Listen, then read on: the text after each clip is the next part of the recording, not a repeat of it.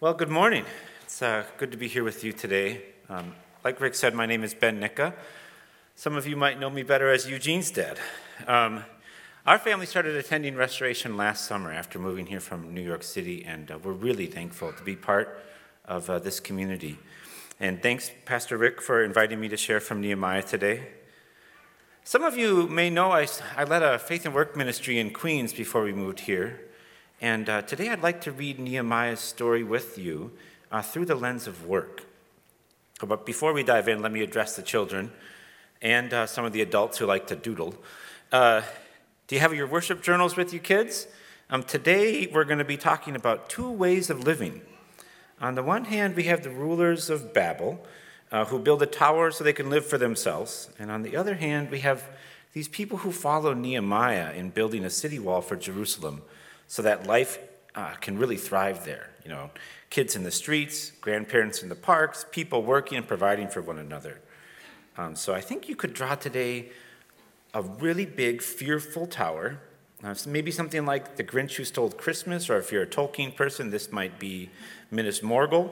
And then on the other hand, drawing this beautiful city with buildings and gardens and parks and pools and schools and everything good. And then you can show us what it's like to have one city that's full of life and another that's empty. And like last week, post it and we'll share it around. And for the teens here and online, my hope is that you can hear in this message something for yourselves, that you can start to envision your life's work, starting now in school and on through the rest of your years, as something that can be a great goodness for you, not a burden, but a great goodness. I really wish I would have heard these kinds of truths from God's word when I was young. So take this to heart. Let me pray for us as we begin. Father in heaven, the deepest fields of the cosmos sing forth your mysterious and wonderful goodness. Would you sing this music into our hearts and minds, into our lives and work this morning? In the name of Jesus and for his sake we pray. Amen. You know, 2020 has been a very tumultuous year for all of us. Upheavals in the economy, in our city, and the nation, and the world. And cries from justice are heard from every corner. Today, I want to talk about the role of our daily work in serving justice by considering this story of cultural renewal that we see here in Nehemiah. You know, I believe that for almost all of us, the primary way in which we will contribute to the prevalence of justice and flourishing in our time is through our work. You're going to vote, I hope, volunteer, donate. These are all very important. But whether we are teachers or nurses or accountants, marketers, bus drivers, police officers, or homemakers, the primary way we can contribute to our city is through our work. Our work matters intensely. And before we consider Nehemiah, I just want to lay out some basic definitions of what are we aiming for here. We're aiming for shalom and justice. Now, shalom is just a Hebrew word meaning peace, but it's a little richer than our word. Shalom involves right relationships with God, with others, with ourselves, and with all of creation. It is a weaving together of everything and everyone for universal flourishing, for fulfillment, wholeness, and delight. It's where needs are satisfied, gifts are employed, and the overall impression of life is joyful wonder. In other words, shalom, it's the way things ought to be. And at the core of this vision of justice is justice. And justice is an opposition to evil in every one of its innumerable manifestations. Shalom simply cannot prevail in a culture where everyone is self-seeking, but only when justice actively rules and oppression ceases. So our question for today, looking at Nehemiah, is how can our work contribute to the prevalence of justice and shalom? And I'd like to take up this question under three headings. First, I want to look at what it means to build walls like Nehemiah does. Second, to contrast that with building towers. And then I want to talk about receiving the one who came to build. So walls, towers, and then a receiving. And just to be clear, the walls here we're talking about are not politically, it's not walls between U.S. and Mexico. It's not that. I did that once and I just totally confused people. Okay, so to give a bit of context, let's dive into building walls. The context of our passage is Nehemiah is coming back to Jerusalem about 100 years after the exile in Babylon had ended and some people had come back to the land. In chapter 1, which we didn't read, Nehemiah hears words through a friend of just how broken down the society is back in Jerusalem and the surrounding nation. And it hits him right in the heart. And then in our passage, he asks the king if he might return home to restore life there. And when he arrives in Jerusalem, he immediately calls for the wall to be rebuilt. And he says, God is in this work. And nearly everyone is on board. And then in chapter 3, we see the rebuilding go all the way around the city wall, and everybody's taking part. Almost everybody. So why is building a wall so critical for Nehemiah's project of cultural renewal? Well, in ancient times, people didn't live in cities primarily because it was fun and exciting and fulfilling, but because cities were sanctuaries for life. At their best, cities would provide physically and economically vulnerable people with shelter against violence, criminal activity, animals, warlords, injustice of all sorts. The cities were where the courts were. They administered justice for work and labor and commerce. They protected and cared for the weak and the vulnerable. So this city wall then was a physical structure which provided sanctuary for all the elements of human flourishing within the city. So we have to ask, what does building structures for flourishing look like in our time, in our place, and in our work? And I want to list 4 ways that I think our work can serve justice and shalom that we see in this passage. And I want to call these ways ministries, because in our work we can bring the goodness of God into people's life. It's a ministering of his presence. It's a crucial way we look at our work. So first is the ministry of competence. Now, I get this from Dorothy Sayers, and she was a friend of Lewis and Tolkien, maybe a bit smarter than those guys.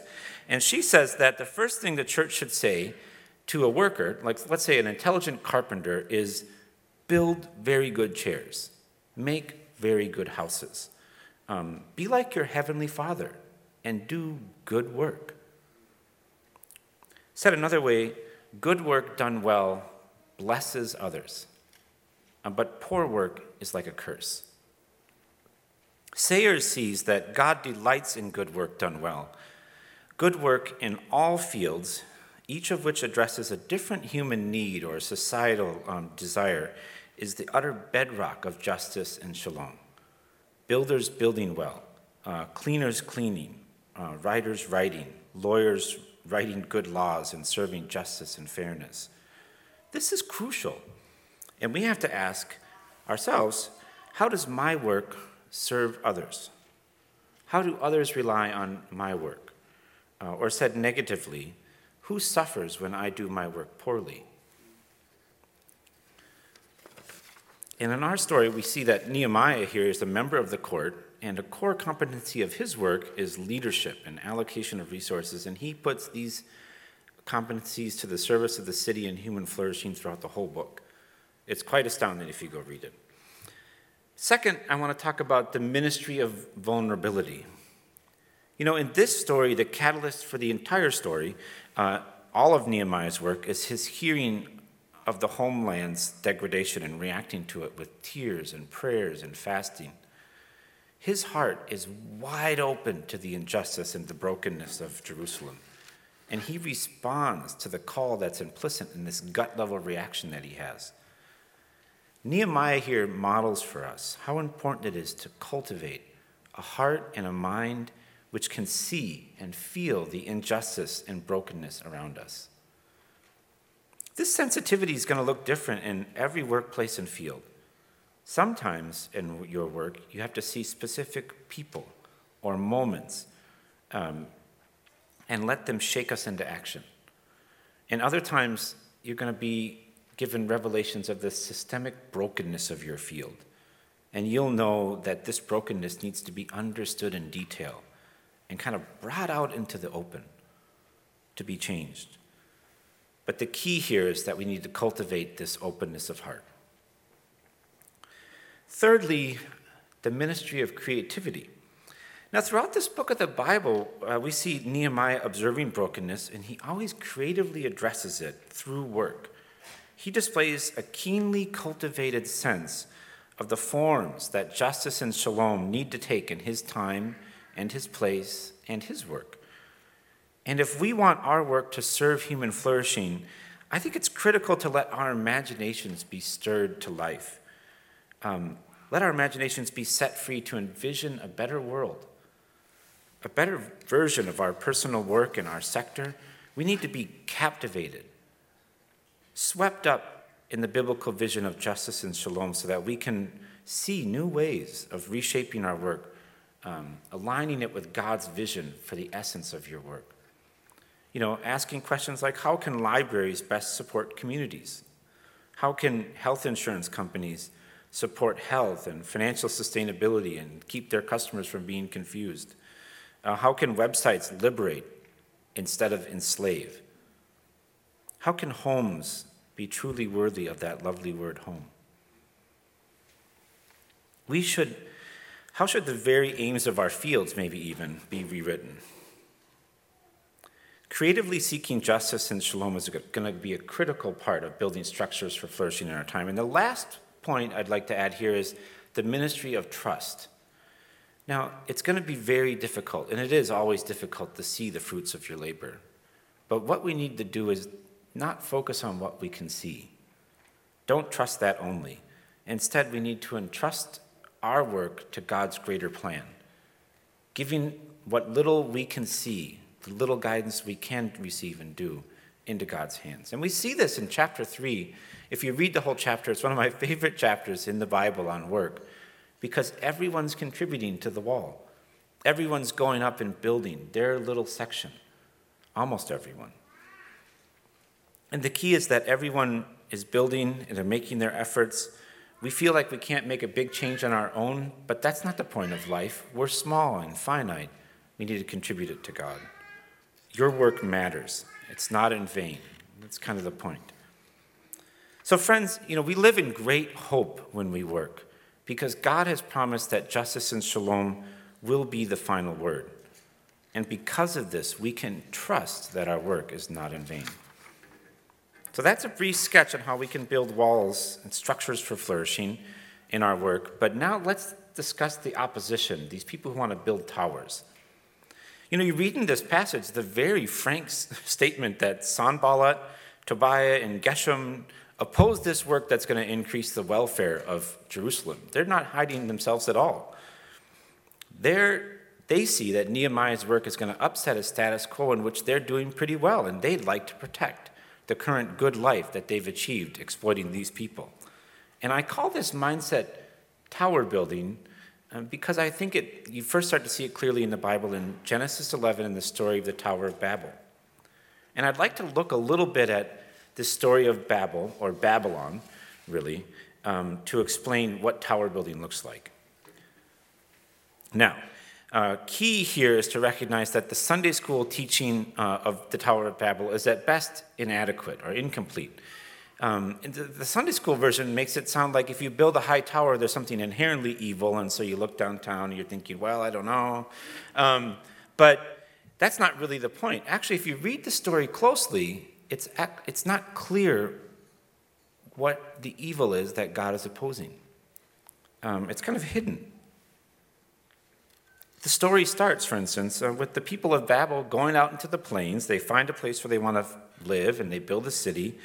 And their goals are pretty mundane. They want security, a name for themselves and their family, a good life filled with blessing, and in themselves, these are good things. No mention is made, for instance, in the story of the slave labor, the war and the violence, and the oppression that's surely behind the city's might. No real mention is made either of false worship or idolatry. Babel is presented as mundane, and we have to ask why. I think we are supposed to be surprised, actually, when God comes down and says, this is only the beginning of what they will do. And then he derails their work by confusing their language. I think we're supposed to meant, what's so bad about what they're doing? What's so bad about wanting a good life and a good name for our families, about wanting security? But you see, the Bible's telling us that underneath this veneer of simply seeking a good life is a way of life which is totally focused on the self, completely focused on arranging everything around my concerns and my welfare, my name and my security, my career, my children. The story doesn't mention the slavery and the violence and the injustice of Babylon because the rulers of Babylon don't think about these things. They think about themselves. Tower building doesn't need the ministry of competence because my work is primarily about what I can get out of it. That craft that I do at work, that's just a means to an end of me. It doesn't need to be vulnerable because it doesn't care. Creativity is just aimed at maintaining the status quo and my current advantages. And we trust ourselves, not God, in directing our work. And if we hold up this story of Babel to our time, it's actually quite alarming. You know, our whole culture of work is obsessed with finding work which satisfies and fulfills us, which affords us the most pleasure and comfort possible, which allows us to move up the ladder of wealth and class, to do better than our parents, and to live the American dream. And these are good things, sure, but they're not ultimate things. In general, I think ours is a world where seeking justice and shalom in our work is at best a secondary concern. Injustice is really only on the forefront of our minds when there's an incident or a scandal or a fraud or a crime or the 2008 meltdown or the 2000 meltdown in financial markets or the one that's coming up really soon. But once that news cycle is over, the old normal just continues. We go back to the status quo because we don't really care in our time. And it's easy for me to see in my own work how I'm so comfortable building towers for myself, how easy it is to go for my own comfort, my own career, my own goals. How about you? Do you see that in certain ways your lives and work are primarily oriented around building structures for your reputation and for your comfort, security, and wealth? But I want to go one level deeper in this middle point here on this tower building mindset. You know, the Bible never stops just telling you, here's the good way to live, build walls, and here's the bad way to live, build towers, and guess which one's the one you should choose.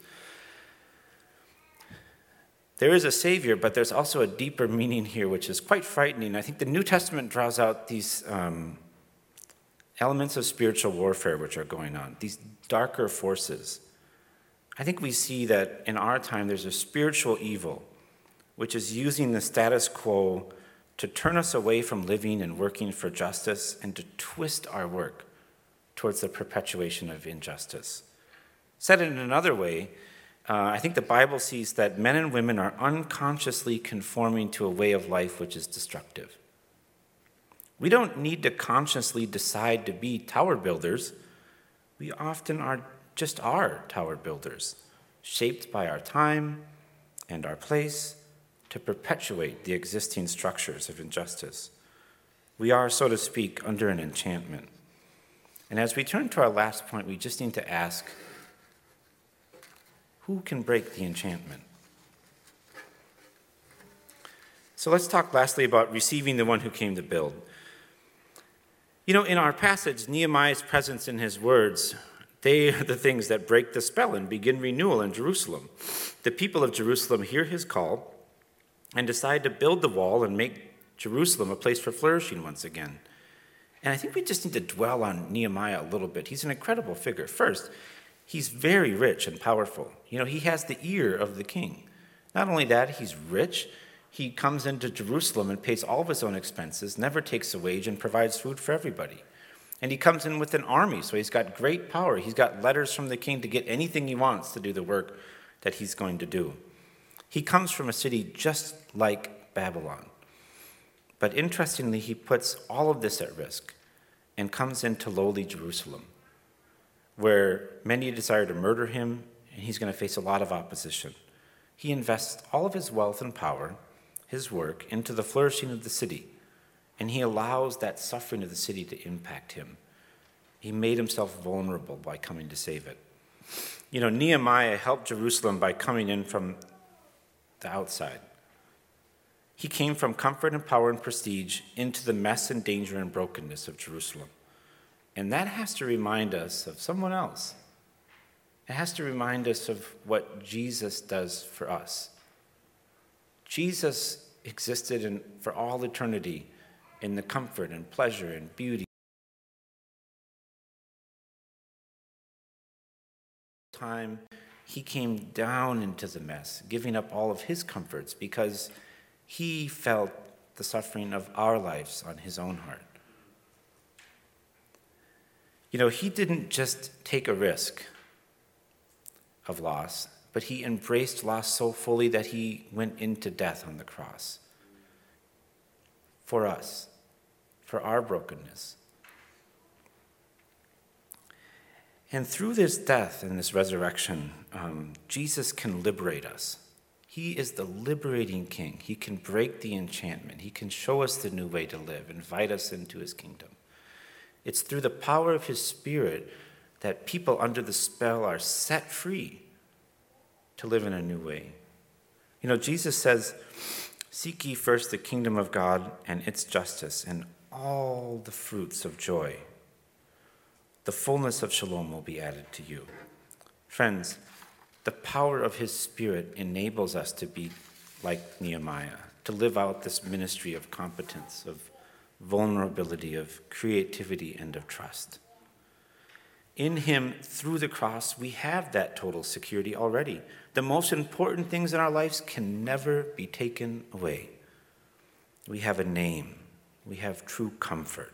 We have access to glory. But we can't simply accept this freedom and identity. We must follow Jesus by giving him our work. So, friends, just like it says in verse 18, let us rise up and build in the name of the Father and the Son and the Holy Spirit.